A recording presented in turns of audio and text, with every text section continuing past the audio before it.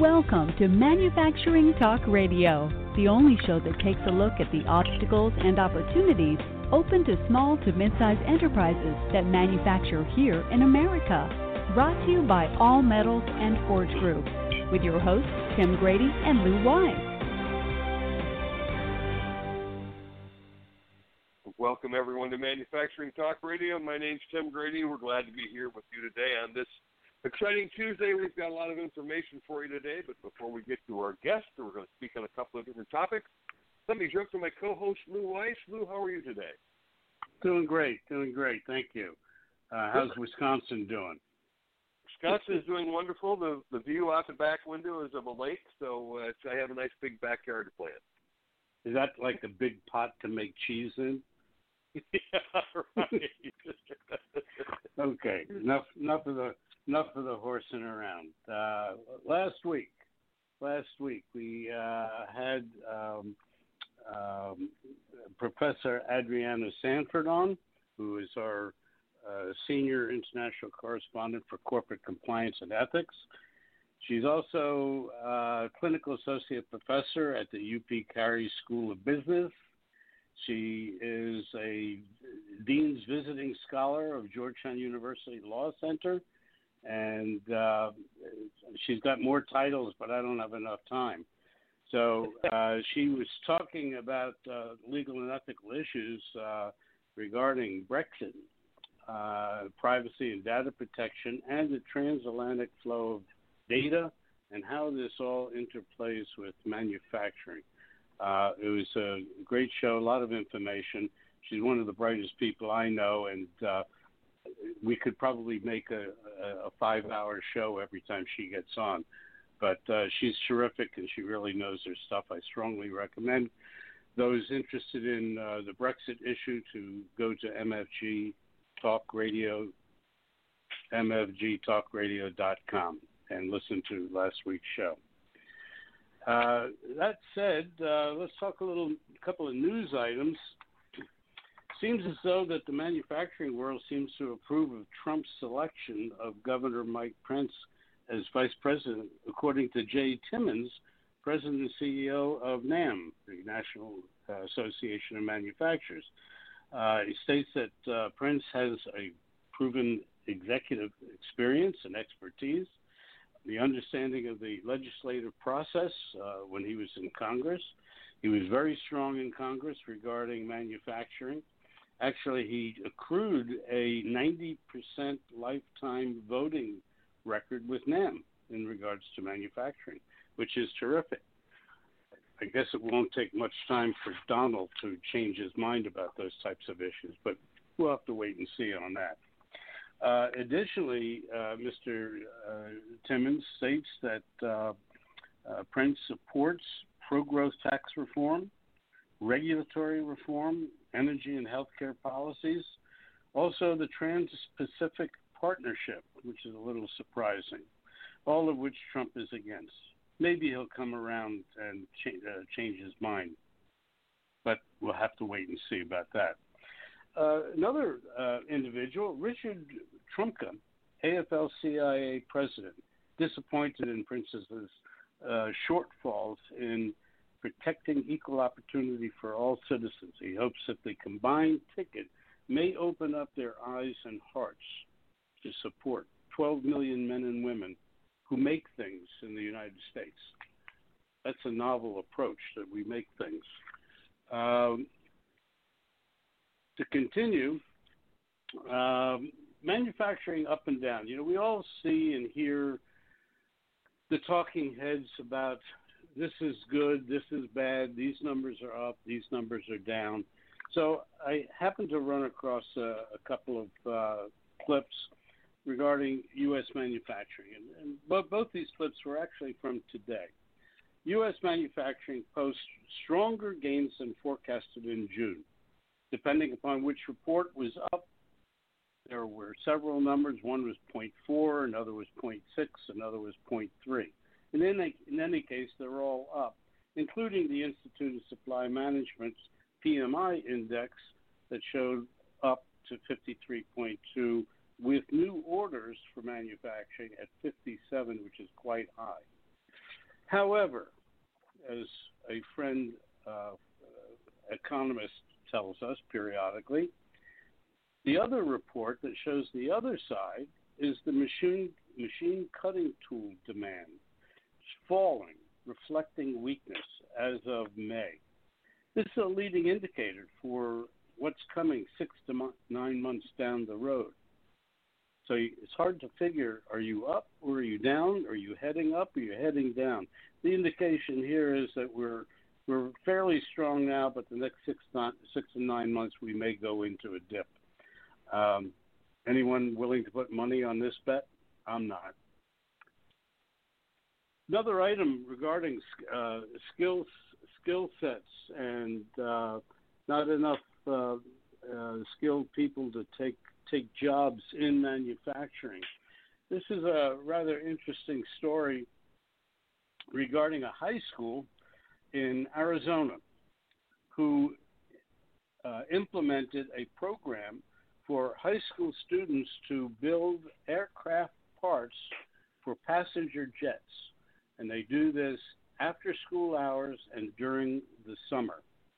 The student work after school, they get paid, they're trained and certified by one of the vocational schools out there, and they work at Desert View High School Lab, mostly for the summer. This is not an entry-level job. This is a career path to build on. About time somebody's really doing something about this and getting the idea across that not everybody has to go to college, go broke, go into debt, and then move back with mommy and daddy. These kids come out with their certification. They can go to further training in vocational schools, technical schools, community colleges, and come out in 2 years with a $70,000, $80,000, $90,000 job and not being hopped. So there's some interesting numbers about, and some of these things you might want to Google yourself and see the way the real facts lay, and not listen to all the talking heads. So on that note, I turn it over to Tim. Today we're going to be talking with a manufacturer who has a rather interesting topic, and that is integrating old technology and new technology. Well, good. Well, we will get right with Mike Edelstein. Mike is with Potomac Photonics, and I'm going to have Mike explain what that is and what they do. Mike, welcome to the show. Welcome. Thank you. Thank you so much for having me today. I appreciate it, Tim and Lou. Well, we appreciate having a manufacturer on where we're talking with somebody who's got boots on the ground. Mike, why don't you explain to our listeners what Potomac Photonics is and what they do? That'd be great. Potomac Photonics, we're an advanced manufacturing company. We focus on making really small things using a variety of technologies, some of it old, some of it new. But our goal is to help our customers who require very small features come up with a way to manufacture both in prototyping and production. Like what kind of small items and how small? Yep. We can get down to about 1 micron, and so the diameter of your hair is 75 microns. And the tools that we use to do this are using lasers. We do 3D printing, which is some of the newer technologies. We have micro CNC. CNC is an older technology, but we do it down into the micro scale. And we also do other things like molding and hot embossing and assembly. But some of the things that we do, we require microscopes. We like to say sometimes if you can see it, we didn't make it. What is a 1 micron anything? A spring, a part? What would it be like? Believe it or not, we do lots of hole drilling. Hole drilling, it goes across so many different industries. In the medical and biotech industry, we have one application which we're laser drilling holes that are 1.9 microns. Remember, the diameter here is 75 microns, plus or minus 0.3 microns. And it's 25,000 holes per part. And this is for a disposable item that pharmaceutical companies use to develop their drugs. And the holes that we make signify ion channels, which are the passageways into the cells, and they're able to test their drugs out by using our disposable products in their machines. I didn't realize that they were milking passageways into the cell. Yep. And then the other thing is that, as I said, hole drilling spans so many different industries. So that's in medical and biotech. In the electronics and automotive industry, we're doing a lot of really small holes for backlighting. A lot of the new vehicles that are going to be going onto the market in the next 3 or 4 years are going to have all metallic displays, and we're going to have our very small holes in it, invisible to the eye. But when they need to see something, they'll have an LED light behind it, which will give messages and other things to the driver. Just going to be like a heads-up display? If there is a driver. Yep, that's right. Assuming there is a driver, that's right. Is that going to be like a heads-up display, Mike? It's going to be like, it's going to be basically anywhere on your dashboard. You're not going to be able, you won't see it unless it basically then the light comes onto it. But it's a very clean finish in either aluminum or type of metal. And so again, to signify the size that we're dealing with, these holes are so small that you can't see them with the visible eye. But when they're backlit, then you're able to see the signal. Mike, not to ask for company secrets, but drilling 25,000 holes, that's going to take a long time or almost no time at all. Yep. Yeah, believe it or not, we can do 25,000 holes in just a couple minutes. And really? Part of that comes from the fact that we were raised on building capital equipment and machinery before we evolved into a contract manufacturer. And so all the systems that we build in-house, we do ourselves. I mean, all the systems that are in-house here, most of them, especially the lasers, we build ourselves. And we customize them, and we come up with ways to do things smaller and faster. And that really helps us keep ahead of the game and really push the limits of technology. Because, in order to really make manufacturing competitive again, we've got to come up with ways to manufacture things that can't be done in other places. And a lot of the things that we're doing right now can't be done overseas.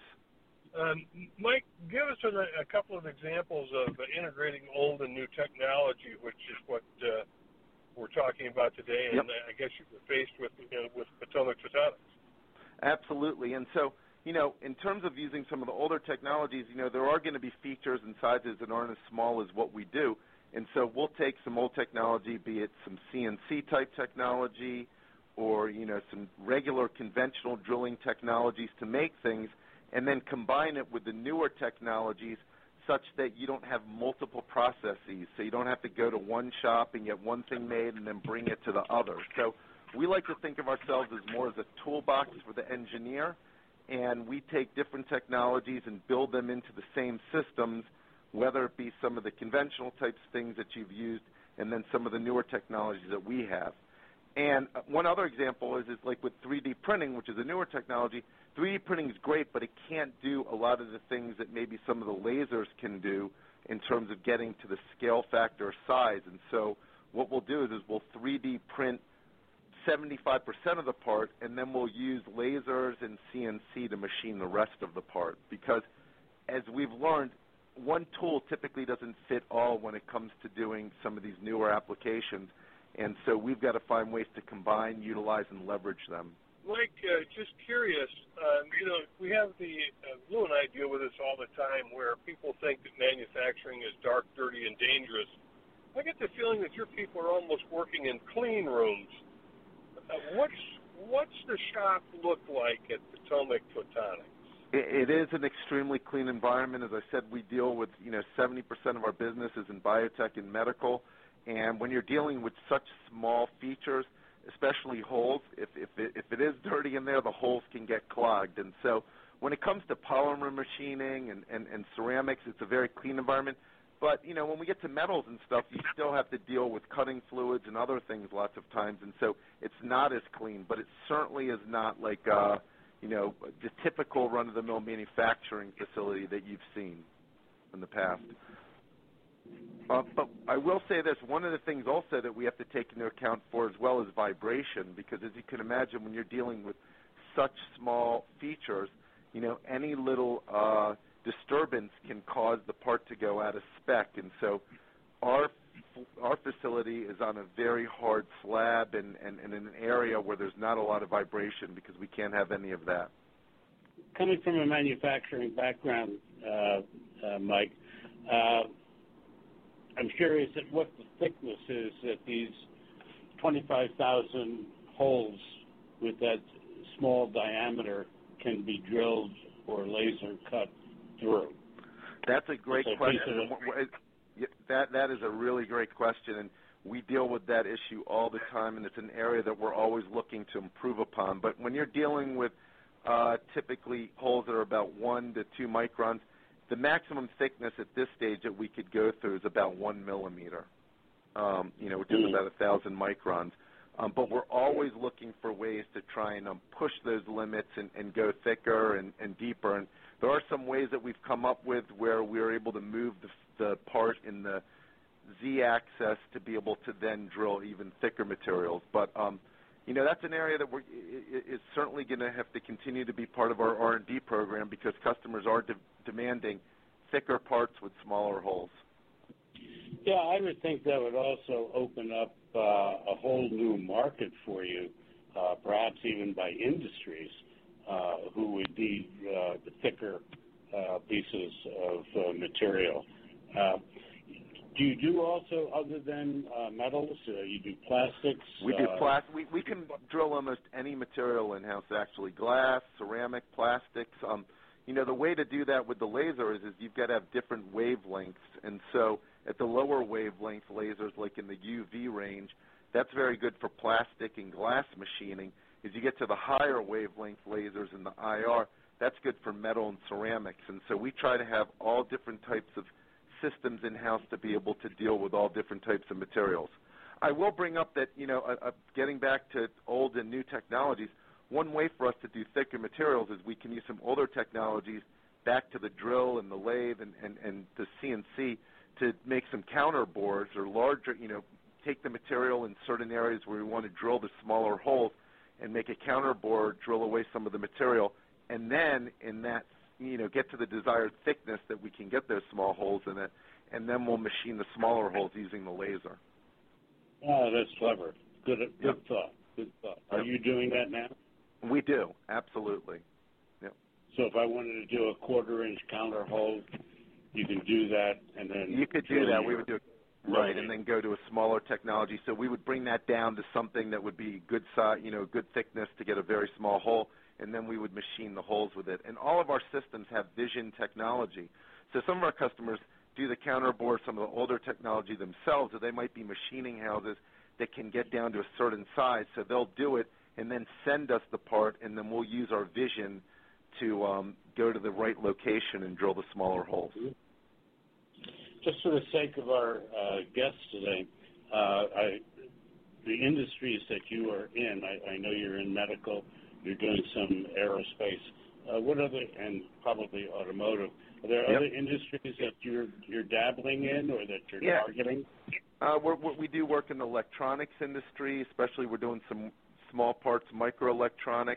Alternative energy is becoming a big area because we can do machining of silicon and other things related to solar and fuel cells. So that's certainly an area that's going to be growing. We're always out there looking for next generation type things. And, we have 2 missions here. Number one is to fulfill, all the requests and requirements of our customers when it comes to micro. Number 2 is to continually develop new technologies so that we can stay competitive and be on the leading edge. And so we invest a good portion of our profits into reinvestment of developing new technologies. Does your company, per se, have competitors that do the same or similar things that you folks do? Absolutely. There are several other companies, and there are more coming in the field that are focusing more on the micro. And again, that's where we kind of, but they might be in one area. So it could be just lasers that they're in, and other could be in micro CNC that they're in. Part of what we're trying to do is build a toolbox of all the different technologies, and not only be able to machine it, but another area that's actually become a big thing for us is assembly, taking these small things and building them into parts for our customers, and we do that either using pressure-sensitive adhesives, some micro welding technologies, and even some solvent bonding between different types of plastics. And so there's many different areas you can get into, but the good thing is that everything's getting smaller, as you know, and so my feeling is that there's a lot of business out there for a lot of different companies, or if people want to get into it, I think it's a great area to get into. Well, before we forget to ask you, and being that it's appropriate at this moment, I think that we ought to get our listeners to know about you first. So why don't you give us your website address and or email so they can get that information and go visit your website direct. I appreciate that. That'd be great. Our website, and we got lots of pictures of all the different things that we do. I think you'll notice that we post all the time, is www.Potomac, like the river, Potomac, then you have a dash or a hyphen, laser, laser.com, and my personal email address is madelstein, that's ADELSTEIN, at Potomac-laser.com. Mike, it's a fascinating technology. What challenges did you run across between old and new technology trying to get things integrated? You know, again, it's some of the things that you talked about related to thickness of materials and just trying to come up with combining the technologies. Some of the older technologies work at different platforms than the newer technologies, and so it does require some reverse engineering, or it requires taking some, customization into building systems that are able to handle some of the older things and computer. Believe it or not, one of the big areas that we deal with issues when you're combining some older technologies with the newer technologies is just operating systems. We'll have some older technology systems that are on Windows 95 or 98, and then we have newer technologies that can only run on, newer operating systems, but we want to combine the motion together, and so we've got to come up with ways from a computer perspective so that both of them can talk with each other. But, and that as things become, I think, more automated and they become, more open source and seamless, that's going to become easier. So this is sounding more like a Star Trek machine shop than your grandfather's machine shop. It is, and manufacturing is changing like that. I mean, that's the great thing about manufacturing now, is that really it's becoming more accessible to everybody. And so if somebody comes up with an idea, these aren't huge production line systems anymore. I mean, most of our systems are the size of, a standard conference room table or your desk. And you can fit a lot of different technologies in a small space, and then open it up to lots of different people. So it's completely evolving. As things become more automated, it's going to change. And really, our perspective is it's all moving forward. We're not going to move backward when it comes to manufacturing. We're not going to go back, like you said, to the old type large production lines. In order for us to be competitive, we've got to come up with things that are a lot more automated and have better technology. Do you have any specific issues regarding the skill gap in getting employees that are trained well? That's a great question as well. I mean, that's, if you go and read, and I know you guys are aware of this, they're predicting that there's going to be millions of manufacturing jobs in the future and even right now that are unfilled because you can't find people to run the newer technologies. And so really I think the challenge before us is again, not bringing back older technology, but training the workforce for newer technology. And so the way that we've gone about doing that is we've created a partnership with a community college that's right next to us. And they have a fab lab there, and we work very closely with them and help them. And what they do is they're also a very good pipeline for us in terms of finding employees and people that are trained. We also moved our company to the University of Maryland, Baltimore County, because we knew that we'd be able to get a pipeline of people, engineers, and other things that would be able to come in here and intern and work with us. And we also have an internal training program where people can come in. We have several people here that, got their high school degrees, came in and started as technicians, and we were able to train them over a couple years, and now they're working as engineers. And so what I basically say to the people that are here and to students and even to my kids is focus now on the software portion of it, the CAD portion of it. Learn that aspect of it, and then you can be trained on the system. But if you do that, there are going to be so many different opportunities in so many different fields that you can get into. Well said, Mike. And I actually wanted just to mention to you, are you familiar with manufacturingday.com? I am, yep. Okay. If not, that would certainly seem like something that you should look into. Yep. And perhaps open it. I think it's the first Friday in October. And last year they had 2,400 companies that opened up to students and parents and counselors and school teachers and such, just to see what a real manufacturing plant looks like. And this sounds like something perfect for you. No, it's a perfect thing. I know that the Community College CCBC and the Fab Lab was involved in that, and we're looking at Manufacturing Month as well, because we want to, one of the things we're looking at related to the Manufacturing Day is I think it was on a weekday, and we want to make sure, there's so many high school students who are out there and thinking about the future really should look into manufacturing and CAD and other things, because it's going to be, it is a growing field in demand out there. Again, looking forward in terms of the newer technologies rather than, the past. Absolutely.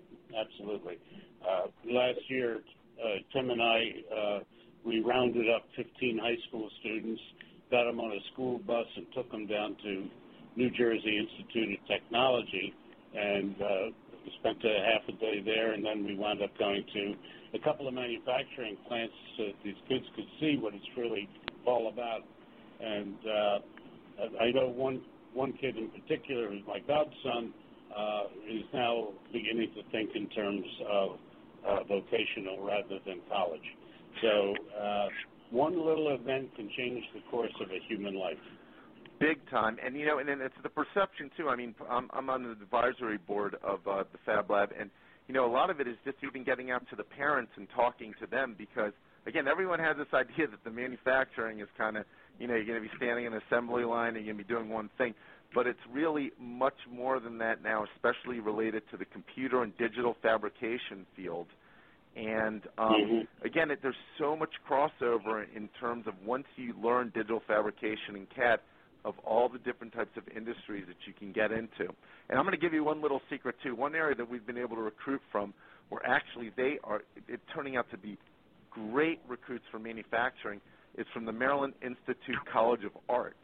And artists, because they get into digital fabrication and they see things from a different way, it turns out that that's extremely portable to get into the manufacturing field. And we found so far, we've been very lucky with a couple of graduates from there that have come here and have fit into what we do very easily. Well, that's a real find. Yep. Yeah, Mike, you were smart to partner with a community college. I've been preaching for 25 years that businesses need to get more connected to community colleges and even universities. And Lou and I have had several conversations about, what's a kid to do? Do you graduate from high school? Do you go on to college, which is where most parents want to push you? But the reality is that you graduate from college $100,000 in debt, or you get a 2-year degree from a community college or a tech school, and you're making $60,000 a year. Yeah, it's that. I cannot agree with you more. It is an absolute. It's at the community college here. It's a community college of Baltimore County.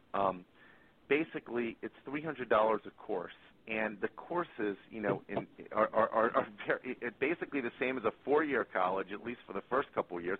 And you can get an associate's. They have a brand new. They're the only one in the state right now with a digital fabrication program. And, they've also got a lot of different machining, automotive, and airline.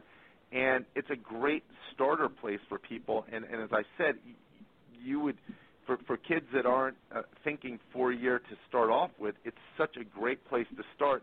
and many businesses from there, you can get recruited from and be making $50,000, $60,000 a year. Mike, unless you want to go into underwater welding for $150 a year. There you go. You better take a scuba class. That's for sure. Yep. Mike, do you do any work with or provide any tuition reimbursement to any of your employees, particularly they come out of high school and they don't have any kind of degree at all? We are really into education. We feel like that again is the entryway to so many different things, and so we do offer tuition reimbursement here. We also have set up a thing with the community college now where we're sending 3 of our employees to their digital fabrication program to get their AA in that, and we're also going to be giving 3 scholarships to high school students in need that would like to go ahead and take the program as well. We also, as I said, moved on to the UMBC campus here, and we've established a scholarship with them. And finally, because we know that really ground zero for new manufacturing and new technologies are the universities, we have an education manufacturing initiative here at Potomac where when students are working on projects, we will do it for them at a much reduced rate to be able to, so that they can get their projects done. All we ask for in return is they do a little write-up or provide a picture for our website. So you'll see a lot of blogs or other things on our websites that are coming from universities, which is a great thing because most of the customers we deal with in the commercial side, we have to sign non-disclosure agreements, so we can't share some of the things that we do. But, we know that outreach is important, and this has been a great way to, as a win-win for the college students to be able to do their work and research and the professors, but also communicate some of the things that we're doing out in the community. And I will mention that we've done several jobs for the New Jersey Institute of Technology, and that's a great place. Yes, it is. Well, Mike, how many employees in your shop? We're up to about 25 employees right now, and we're growing at about 20% a year. So you're a small but smart manufacturer. I mean, you guys are really on the leading edge of so many things that Lou and I have talked about on Manufacturing Talk Radio. Yeah, we run 7 days a week, 20 hours a day. We have shifts of 4 days at 10 hours each, and we look for ways. Again, we're continuing to hire, and we don't think that automation is replacing projects. Automation is making us more competitive, but we're training up our employees to be smarter and better so that they can be doing other things rather than just assembly line type work. A lot of the naysayers out in the world say that all of this technology stuff, robotics, advanced manufacturing, are taking jobs away from the populace, and it's the furthest thing from the truth.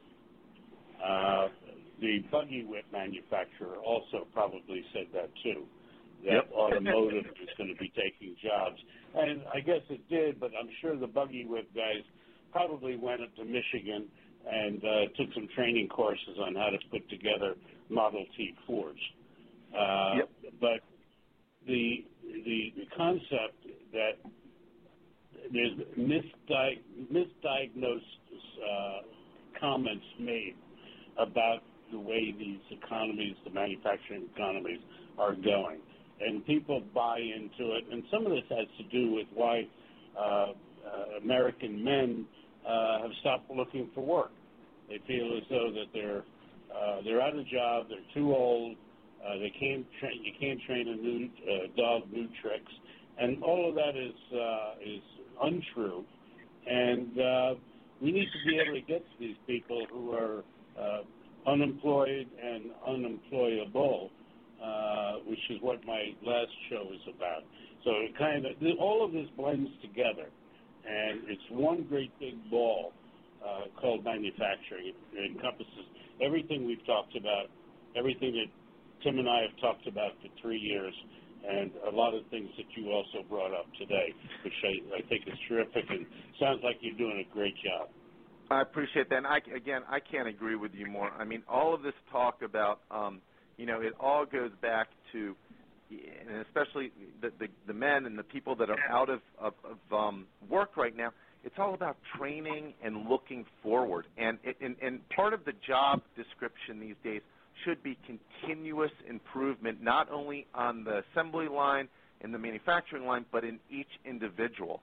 And if they continually improve and they continually go and do education, they're going to be so much more marketable, because as we started the program off with, there are going to be millions of manufacturing jobs out there. There are so many unfilled jobs right now, and it's just a matter of getting these people out there. And I think that, it's, we're putting people down when we say, well, we're going to bring work back from overseas, and then we're going to try and fill the jobs with them, because the people in this country are so much better than that and much more capable than that. And what I would be saying to them is, let's train you up, let's get you up to the next level, let's make some investment in that, and I guarantee you, we'll be able to fill those openings. Sure. Yeah, I think you're right, Mike. Well, Mike, we at Manufacturing Talk Radio would like to congratulate Potomac Photonics and all of the staff members there. You're doing obviously terrific work. You're on the leading edge of all of the things that manufacturers need to do in order to succeed in, over the course of the next 10 years and onward. So congratulations on all you've done there to bring that company forward, making a leading-edge manufacturing operation. Thank you so much. I really appreciate it, and I'd love to talk to you guys, and I think what you're doing is really, it's so admirable, and looking forward to learning more and hearing more from both of you. Well, thank you very much for the comments, and there'll be a time in the future we'll come back to you and see how you progressed. Absolutely. Thank you so much, and I'm looking forward to talking to you again. Thank you. Mike, we'll have you on the show again, and we'll be promoting this show on social media. We hope you'll do the same. Absolutely. You're saying all the things that manufacturers need to hear and do. So we'll be talking again real soon. Thanks for being on the show. Yep. Bye. Bye-bye. Manufacturing Talk Radio will be right back. American Crane and Equipment Corporation in Douglasville, Pennsylvania is a leader in specialized cranes, hoists, and material handling equipment for industries including aerospace, nuclear, oil and gas, transit, construction, and waste handling. Call 877-877-6778 or visit AmericanCrane.com. That's AmericanCrane.com or 877-877-6778. All Metals and Forge Group is an ISO 9001 AS and EN 9100 manufacturer of open die forgings and seamless rolled rings in alloy, carbon, stainless and tool steels, aluminum, copper, titanium, and nickel alloys. Visit us at steelforge.com or call 800-600-9290. How do you keep your business humming?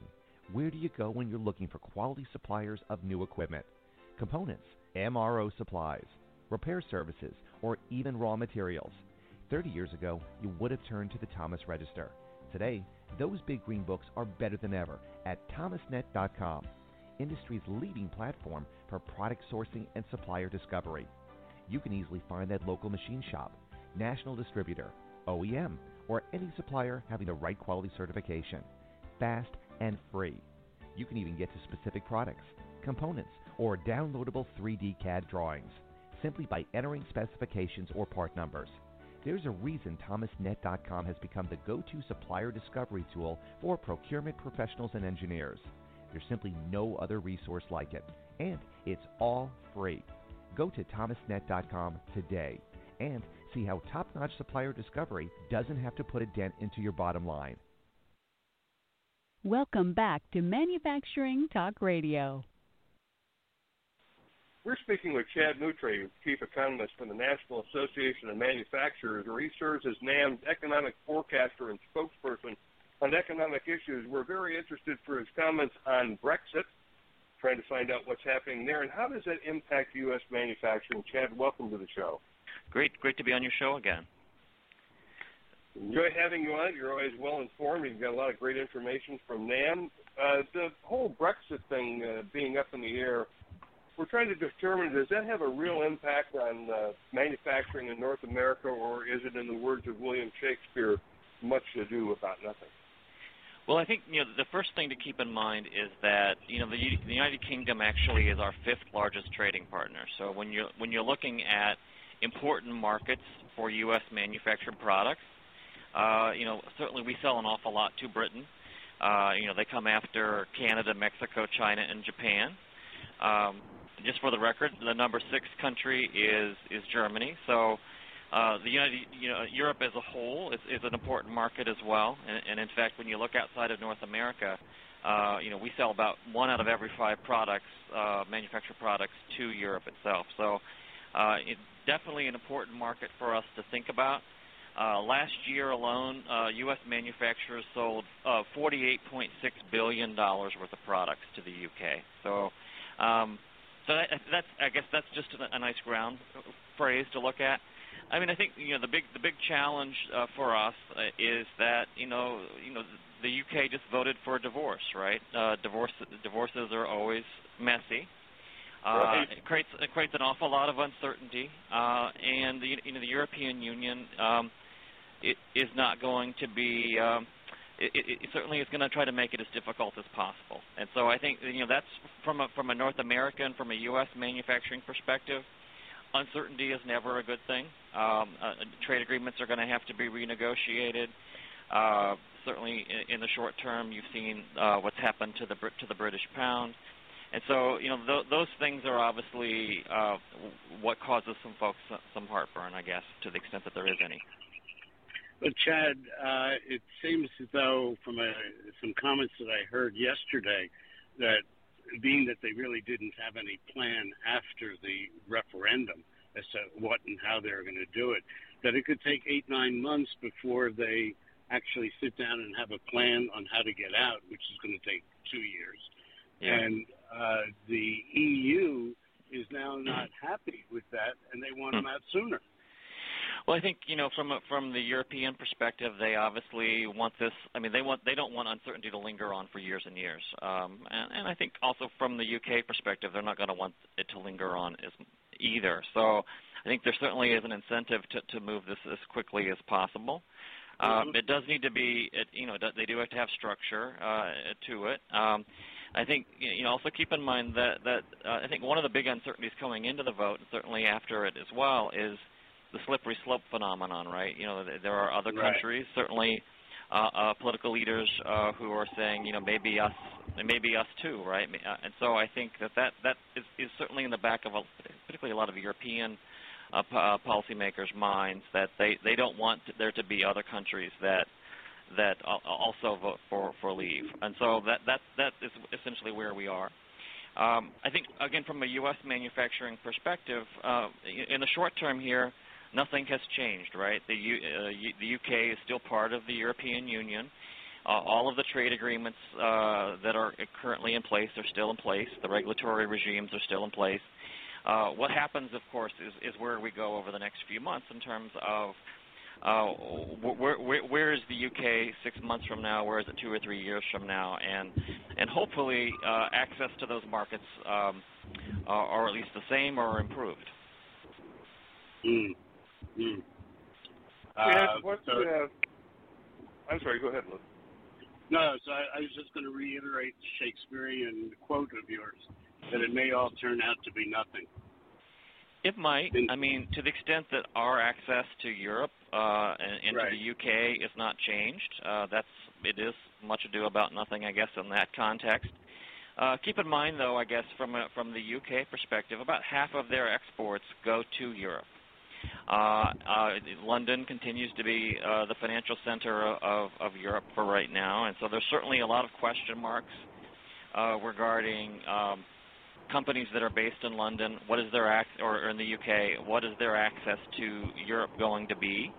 And the biggest impacts, I think, of the Brexit, at least in the short term, are probably going to be in the UK itself. And so much of, certainly in the days following the vote, much of the worry that's out there about the UK economy really stemmed a lot from what is the UK's place in the global economy, and has it shifted?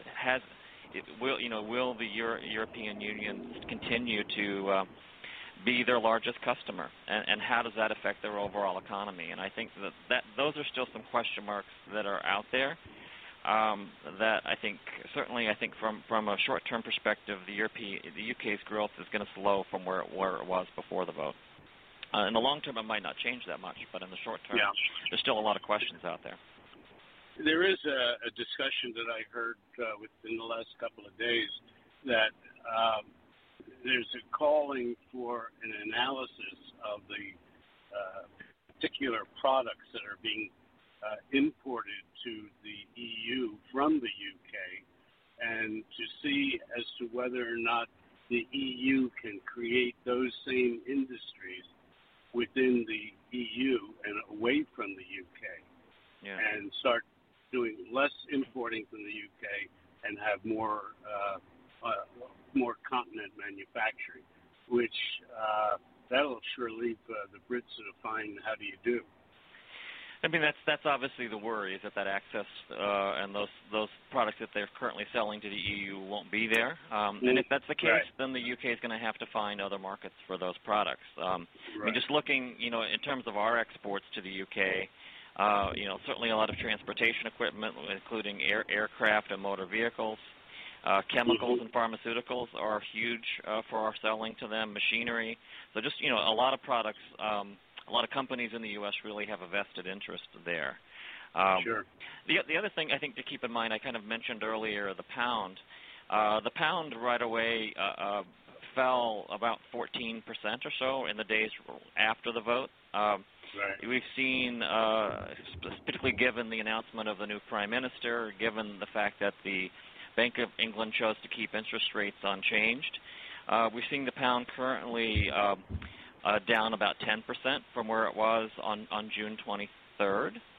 And I think, in a larger context, this continues, I think, a larger trend for U.S. manufacturers, and that is that the dollar continues to remain strong. They're looking at where the British pound is, and certainly that's going to be a little harder for us to sell our products into the UK. On the flip side, that probably helps UK manufacturers, right? Because a cheaper pound means that they can be more cost competitive, and so that will be a little bit of a cushion for their economy in that the pound has fallen, again, roughly 10% since the vote.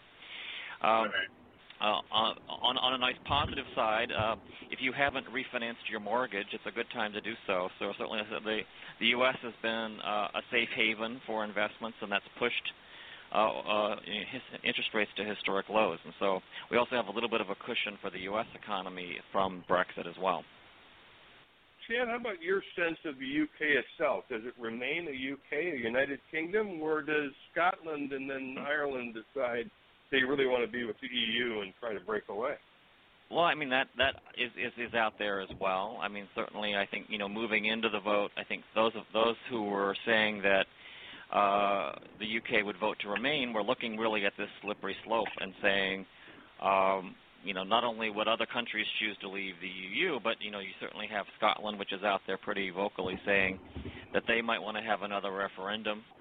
I think a lot of those question marks are out there, and a lot will hinge on what happens over the coming months with the new Prime Minister, Theresa May, and what happens in terms of just how aggressive the EU is in terms of that negotiation process. So I think, again, a lot of those questions are still out there. I don't have the answers any more than you do in terms of whether the UK will still stay the UK. But you certainly were hearing an awful lot of rhetoric coming out of Scotland in the days after the vote about their desire to have another referendum as well. And how is Europe doing now economically, Chad? Is it, some of the countries are in the doldrums. Greece was in the basement. Is the EU doing better now as the economy moves forward? So, one of the real ironies is that on the day of the vote, which was June 23rd, Markit, M-A-R-K-I-T, put out their sentiment surveys for Europe, and it was at its highest point so far this year. So you actually were seeing some progress prior to the vote.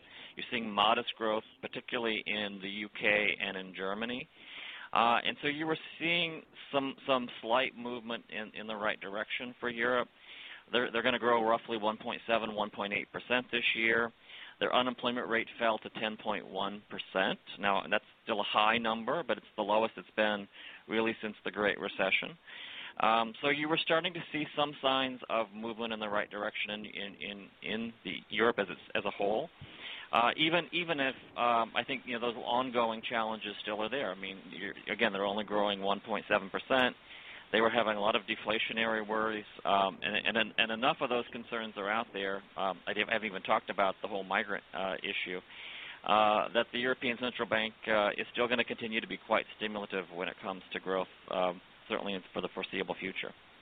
The balance of trade issue in this country, where we're now at, I think, a $42 billion trade deficit as of the recent report, which, of course, we would like to see our trade deficit number drop and do more export. But we have, and this is a little bit off topic, but it kind of relates, that Ex-Im Bank is still not fully functional due to one particular congressman, particularly.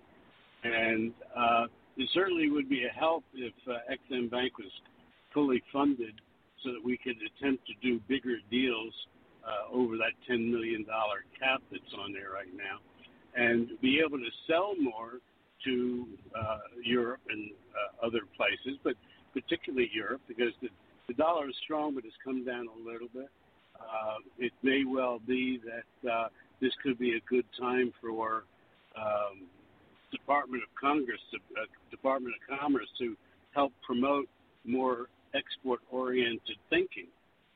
They always talk a good game, but when they did away with the DIS Corporation, which was, I think, one of the greatest things that they did, back in the 90s for export, we should have some incentives to be doing more export, particularly to Europe. Do you have any thoughts on that?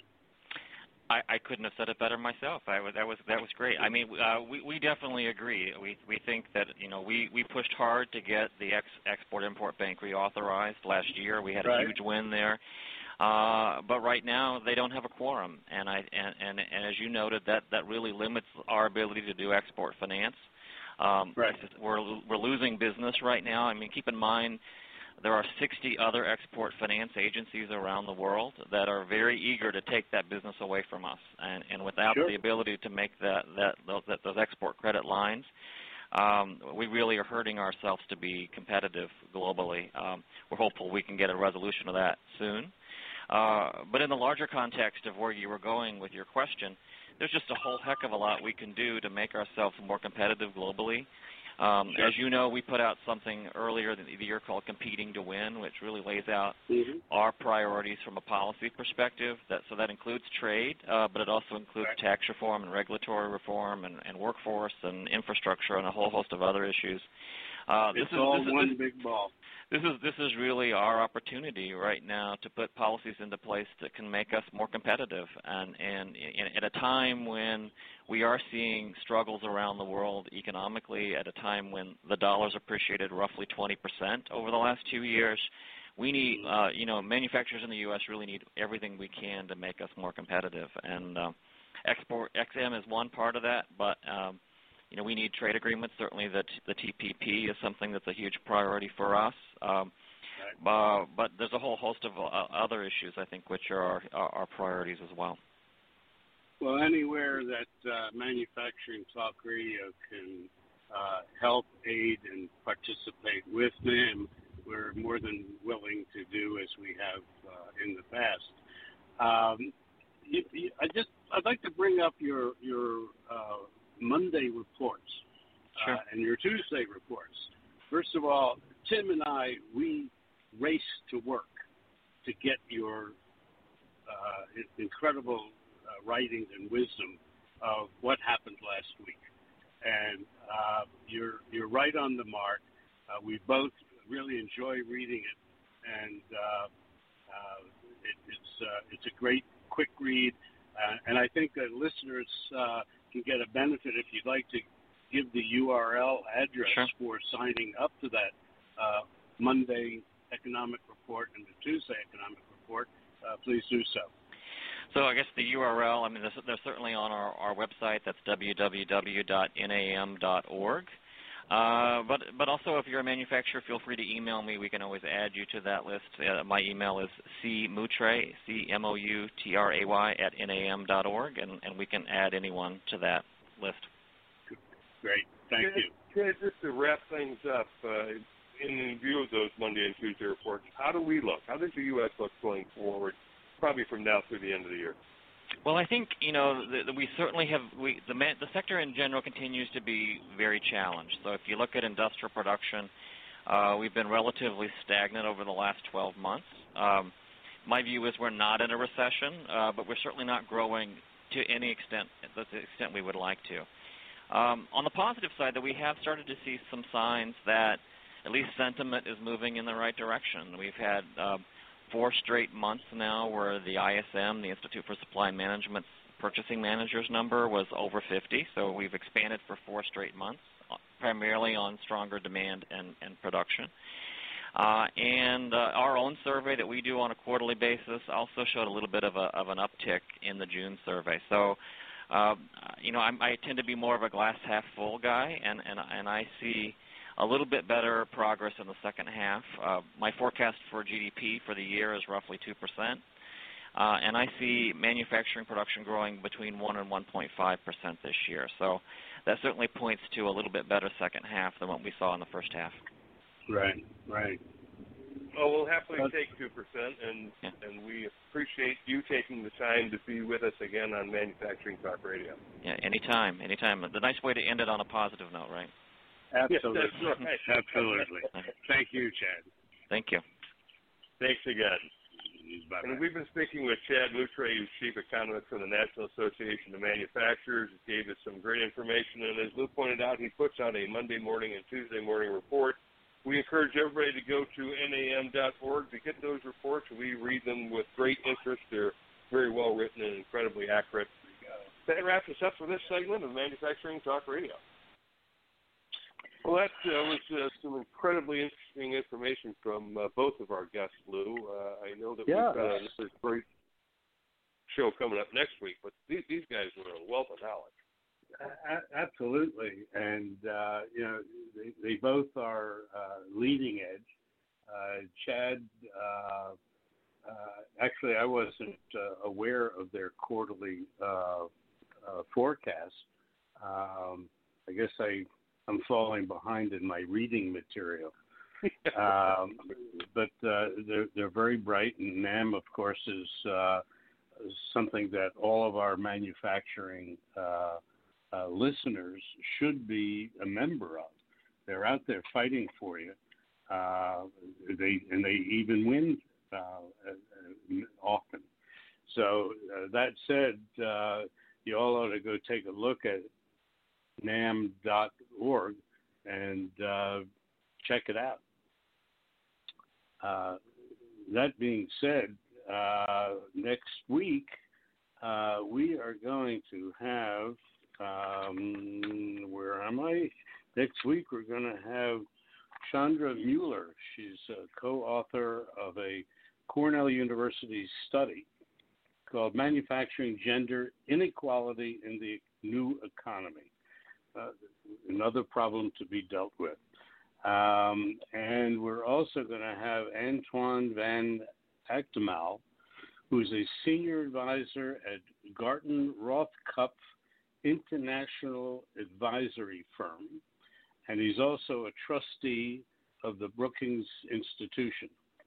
And he had written a book called The Smartest Places on Earth, and basically what they're talking about is how to revitalize the failing Rust Belt cities in America and in Europe.